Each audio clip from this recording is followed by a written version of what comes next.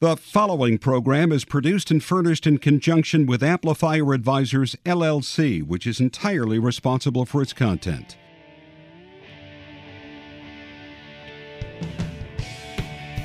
Welcome to What's Working in Washington on Federal News Radio, part of the Federal News Network. Now your host, Jonathan Aberman.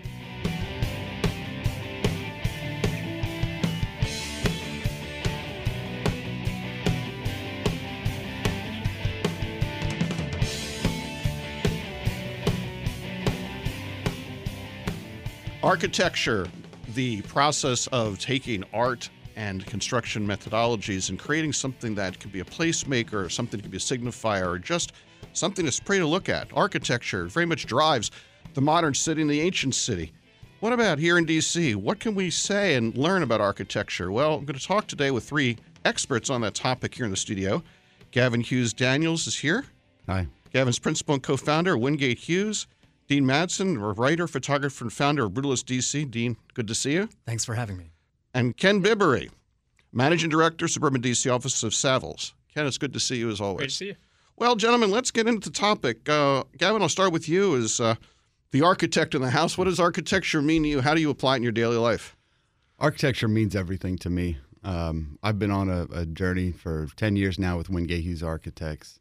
In a lot of ways, Jonathan, to bring optimism to our country, to as many people as I can. I believe architecture has a real power to enable people to see things in a different way and to inspire them to be better people and do more. Dean, what about you? I noticed when I was reading your bio, you're a photographer. You're a founder of Brutalist DC, which is a type of architecture. You seem to be a pretty strong observer and critique of architecture, as it were.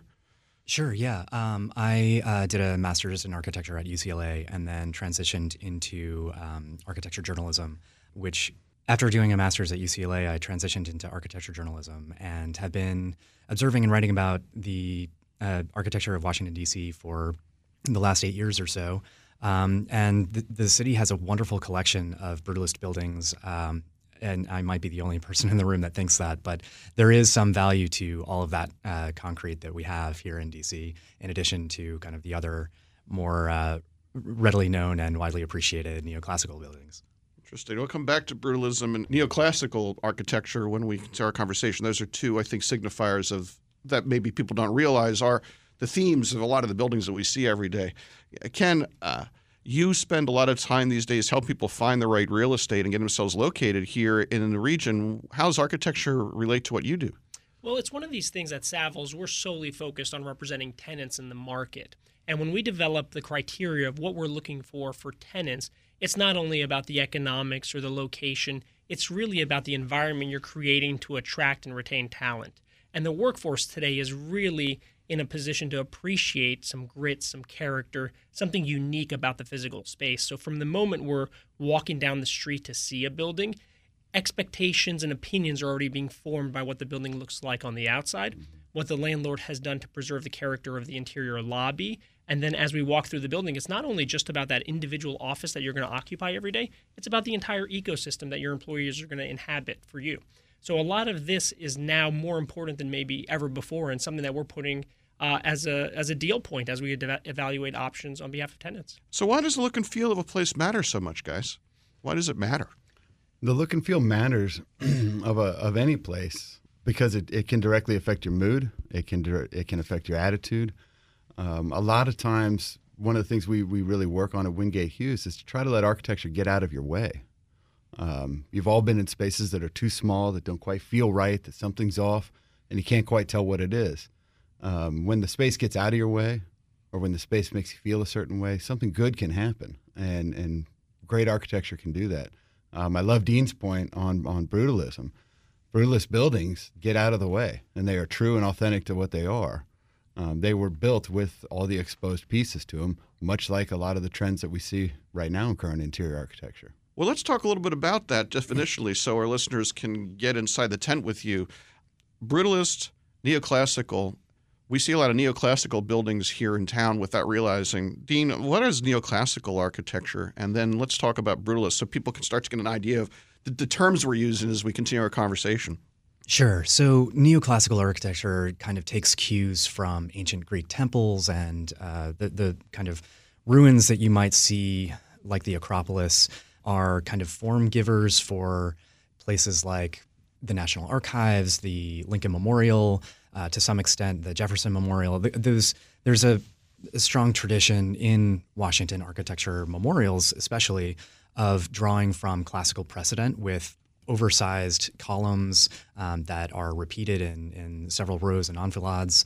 And those types of forms are the kinds of things that our the founders of the city deliberately chose as signifiers of the seat of government. Well, neoclassical, when I think about it, having just recently come back from Italy, for example, neoclassical harkens back to the Renaissance, harkens back to early Rome, and it harkens back to ancient history, as it were, ancient democracies, this signifying thing. And so it's not surprising when we sit in an imperial capital like Washington, D.C., that you'd have a lot of neoclassical architecture.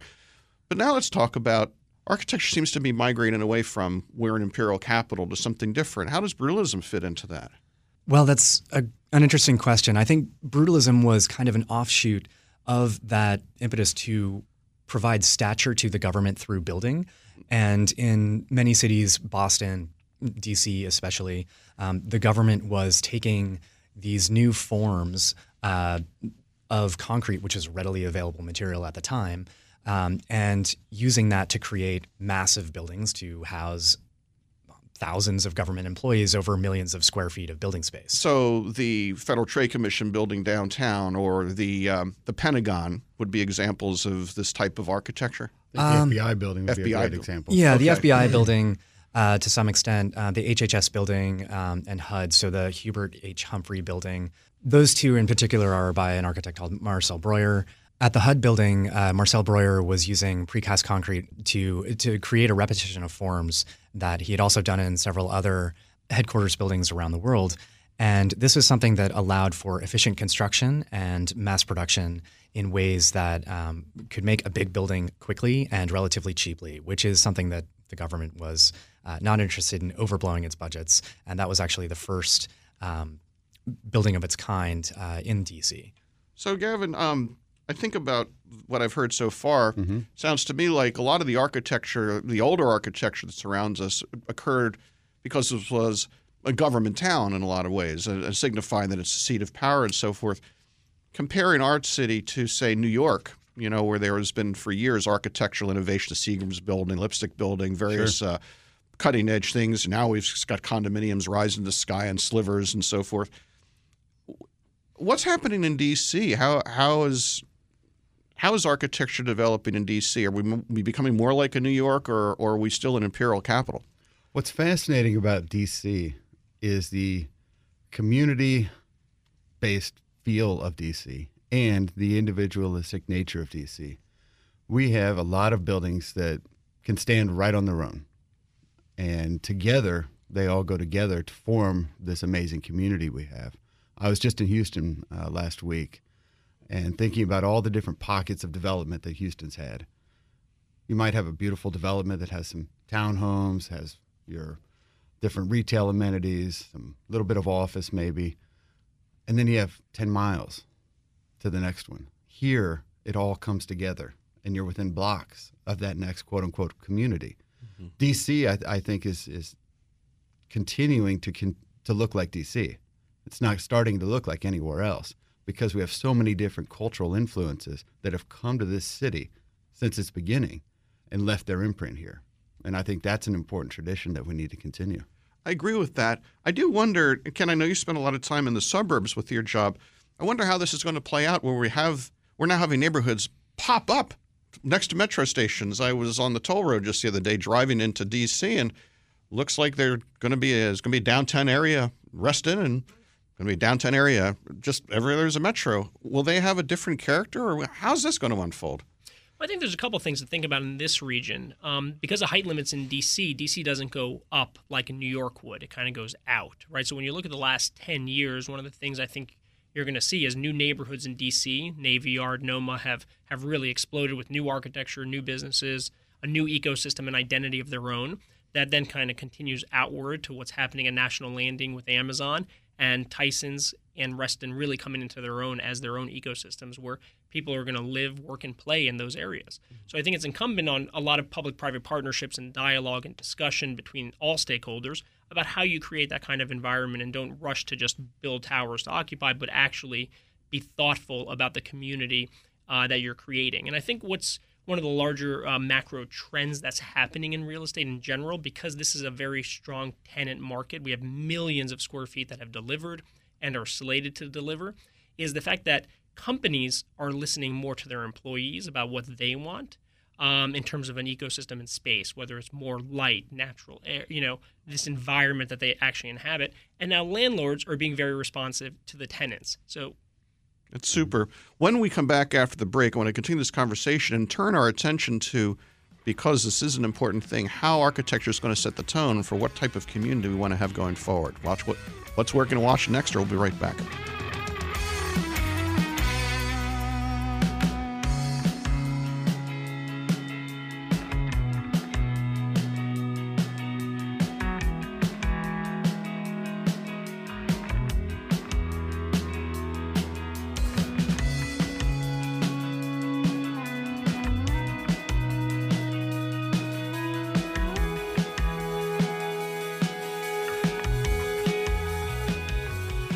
Thank you to our sponsor, the Greater Washington Board of Trade. The Greater Washington Board of Trade represents leading businesses, nonprofit organizations, and academic institutions, and has helped shape the development of our region for over 130 years. Visit boardoftrade.org to learn about how a Board of Trade membership can help your organization succeed in this rapidly changing marketplace.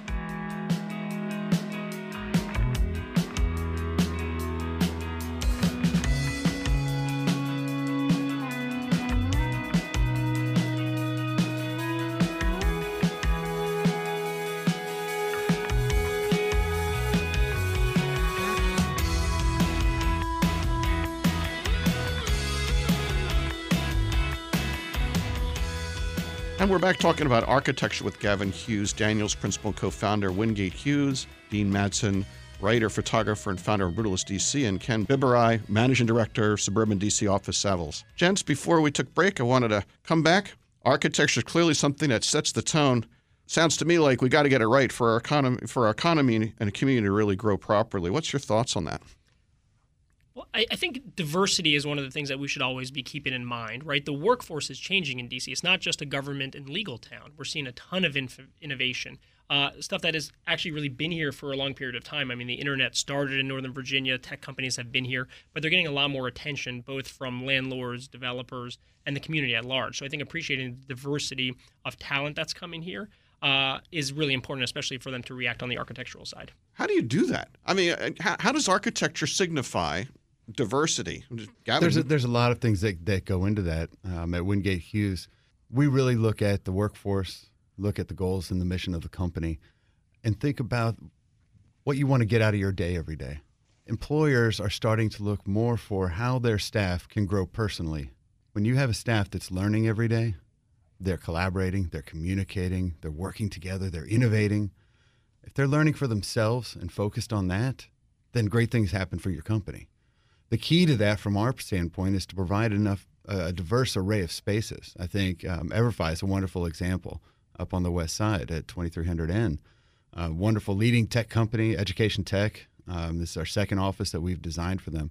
The array of spaces that we've given them, not just for conference spaces. You see, it's not about is a room labeled a certain thing so I know how to use it. It's about giving them an array of spaces that they can figure out how to use, that they can apply different types of use to. That gets you more motivated. So architecture, in your context, is about setting the right mood or socializing employees to act the way you want to act, which makes enormous sense to me, having managed organizations. If you want somebody to be collaborative, don't put them in a bunch of cubicles that are really dark.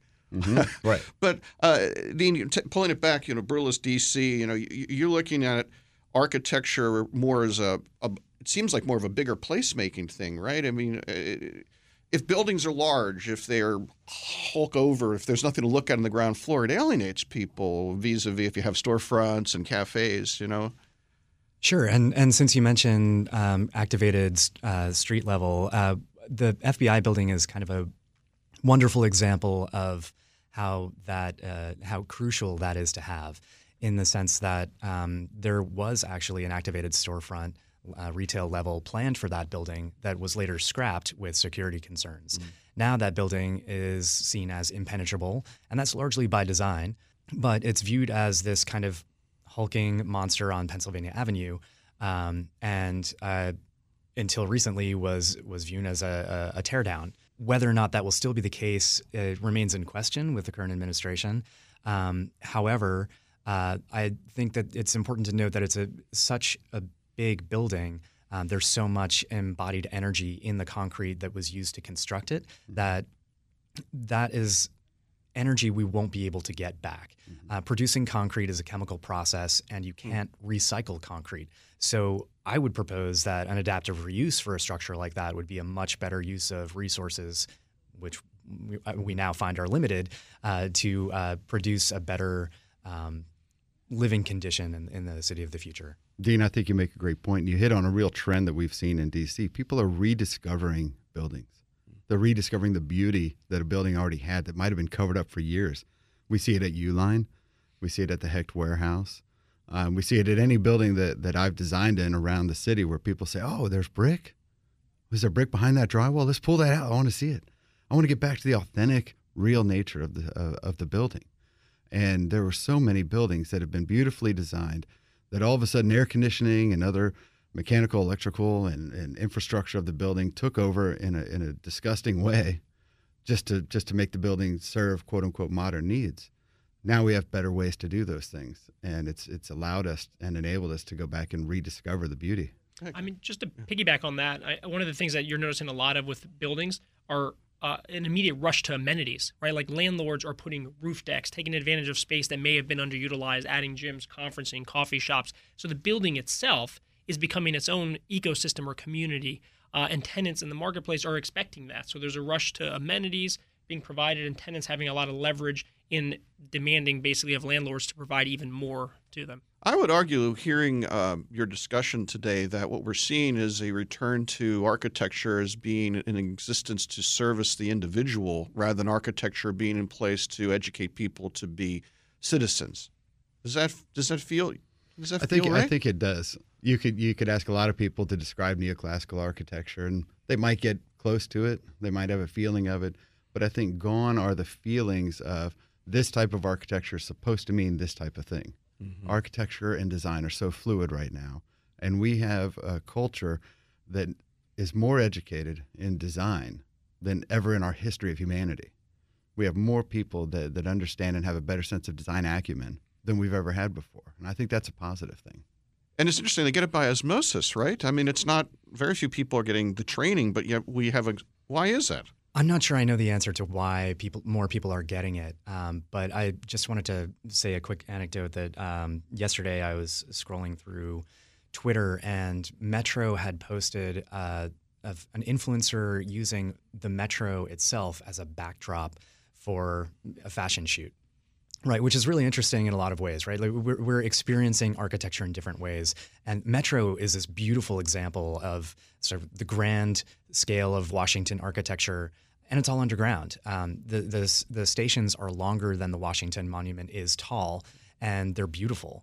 And here we have an appreciation for its aesthetic being used in a new way, and I think that's just going to become more the norm as people find buildings as places to find themselves within the larger urban context. Okay. And just one thing on that, I read an article that Dean wrote actually in, I think, Architectural Digest about a hip-hop architectural camp that took place in D.C. And as I read that, I was just struck by the nature of we're crowdsourcing more, we're asking more people, we're spreading and trying to engage the community and really tap into culture. But I thought that was a great piece and is exciting to diversify even who is at the table in making these decisions and thinking about architecture and design. Well, it feels to me that there is an architectural character that's emerging that's unique to this area, the city, the broader region, and will have a different look and feel 10, 20 years from now.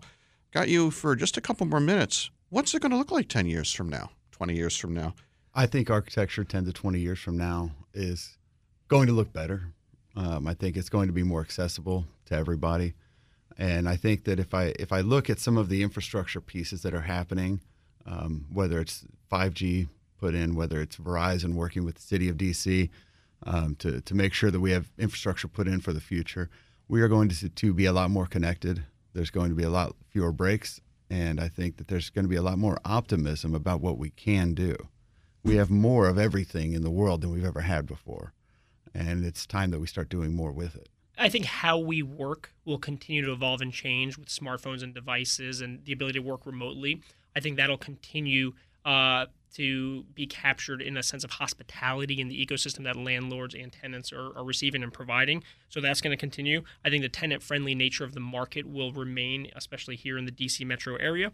I think we've seen regional collaboration in a way that's never occurred in this area. I think the DC region will continue to be a magnet for companies and for talent in a way we don't really appreciate now. I think Amazon was just that first step, and I think it's only going to continue to grow. It's interesting to try to picture the city in 10 years. My kids will be teenagers then, and I worry about what that will bring. But I could tell you if you'd like. In another episode, maybe. I think the city is going to have to do a lot of reckoning with its coastal nature. We forget that we're bordered by 2 rivers, and the tidal basin is more increasingly at high tide. So I think there needs to be some planning around that, which the city has already started to look at. But I guess to Gavin's point also about our having more and more of everything, we also have fewer and fewer resources with which to build. There's a shortage of good sand for making concrete, for example. There's a shortage of metal that we use in our phones and everything else. And so I think that we really need to focus on keeping the buildings that we already have and not tearing them down when they could be repurposed. So we may look a lot more like, you go to Rome. It's like peeling an onion. Mm-hmm. It's every year and all years at the same time. Is that where you think we'll get to? We've been good friends with the folks over at Douglas Development. I think Norman Jamal is going to take that company even further, and they've been a wonderful example in the district of taking old buildings, bringing them back to life, and adding something new to them. I think we're going to see more examples of that. We cannot just keep building buildings, tearing them down, and rebuilding new ones. I think there's going to be more of an emphasis on doing just what you're saying, peeling back that onion, finding something beautiful, and then adding something new to it that has to do with our technology. And because of the vacancy rate, tenants have so many options that they really want to have some kind of grit, some type of character, right? It's not like we're in a market like San Francisco where we're just so desperate for space for tenants that any building will do. The world is our oyster if you're a tenant in the market. It's fascinating to me. We keep coming back to this grit, reality, authenticity. What we're really saying is that the millennials and millennial taste is shaping what is expected. Because I'm old enough to remember when pocket protectors were cool and everybody's going to live on the moon, and boomers wanted modern, right? And now we're talking about authenticity. I think it's a very interesting testimony of where we are as a community. Last thing, I'm going to ask you a quick one, each of you, before we go. For our listeners, what's your favorite piece of architecture you think somebody should go check out when they're walking around town? I think one of these things that I notice in New York all the time is people are always walking with their head in their iPhone. And I was in New York for 12 years, and now that I'm back, I love just opening my eyes and looking. There are so many monuments and statues and things in D.C. that you never even notice or take the time to read what that's about. And I think that's... You got one? I love 1500 K Street as a building because they preserve the facade, and then they just redid the entire interior so it's state-of-the-art. Do they have space to lease there? We just took the last one. All right. Gavin, how about you? The National Portrait Gallery has always been my favorite. I love Norman Foster's roof that they put over the atrium, and I think the inside of the building is so well preserved and just amazing. Second to that, I gotta give it to Apple and the what they've done over at the City Museum, and the way that they've integrated something new and fresh into an old building speaks exactly to what we were talking about. They left what was authentic and improved it and made it better. I actually produced a map of 40 buildings around D.C. It would be hard to choose a favorite amongst those. But if I'm pressed to, I think my favorite building in D.C. is the Hirshhorn Museum, which is kind of this concrete donut that lands on the National Mall right at its midpoint and provides this awesome kind of round counterpoint to everything else, like the Air and Space Museum next to it and all of the sort of larger government buildings behind it. It's a great place to visit, a great place to take shelter when it's raining on the mall, and it has great art as well. And a place to make you hungry. All right. Guys, it was great having you here today talking about this topic. I learned a lot, and I'm sure our listeners did too. Gavin Hughes Daniels, thanks for joining us. Thank you, John. Dean Madsen, thanks for joining us. Thanks for having me. And Ken Viberay, thanks for joining us. Great seeing you. See you next time on What's Working in Washington.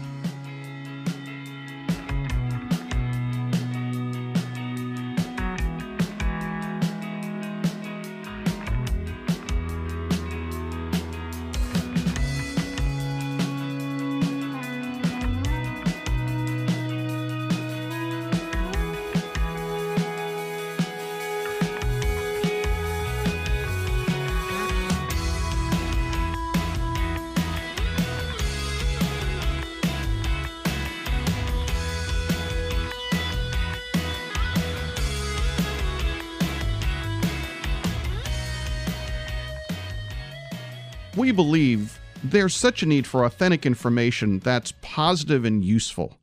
You know, there are many, many people here in the D.C. region who get up every day and just get after creating new things and are committed to making our community better. My producer, Tracy Madigan, and I speak with people every day that tell us amazing stories of that they want to share about the progress they're making, the things that they care about, and why they're proud to be part of the greater Washington community. You're going to meet many of them on this show. That's what working in Washington really means to us. Now more than ever, I feel that a positive voice is needed in our society, our communities. We need to make sure that we reach each other and we work together. And we'll do our best to make sure that we're genuine and every show provides you with useful insights.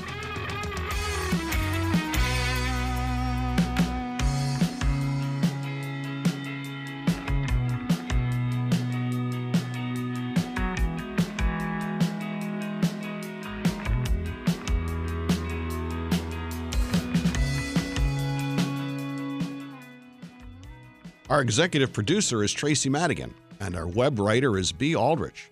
Music provided by two local bands, the Sunbathers, and my own band, Two Car Living Room. A special shout out to Marymount University's School of Business and Technology. I'm the dean there now, and we are working hard to help our students master business and technology so it doesn't master them. Check us out at marymount.edu.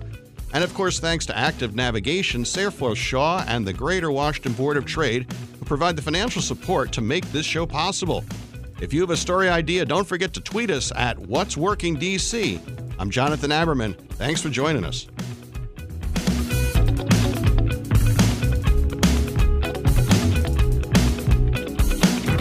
You've been listening to What's Working in Washington on Federal News Radio, part of the Federal News Network. Tune in Monday afternoons at 2:30 or subscribe to this show on iTunes or Podcast One.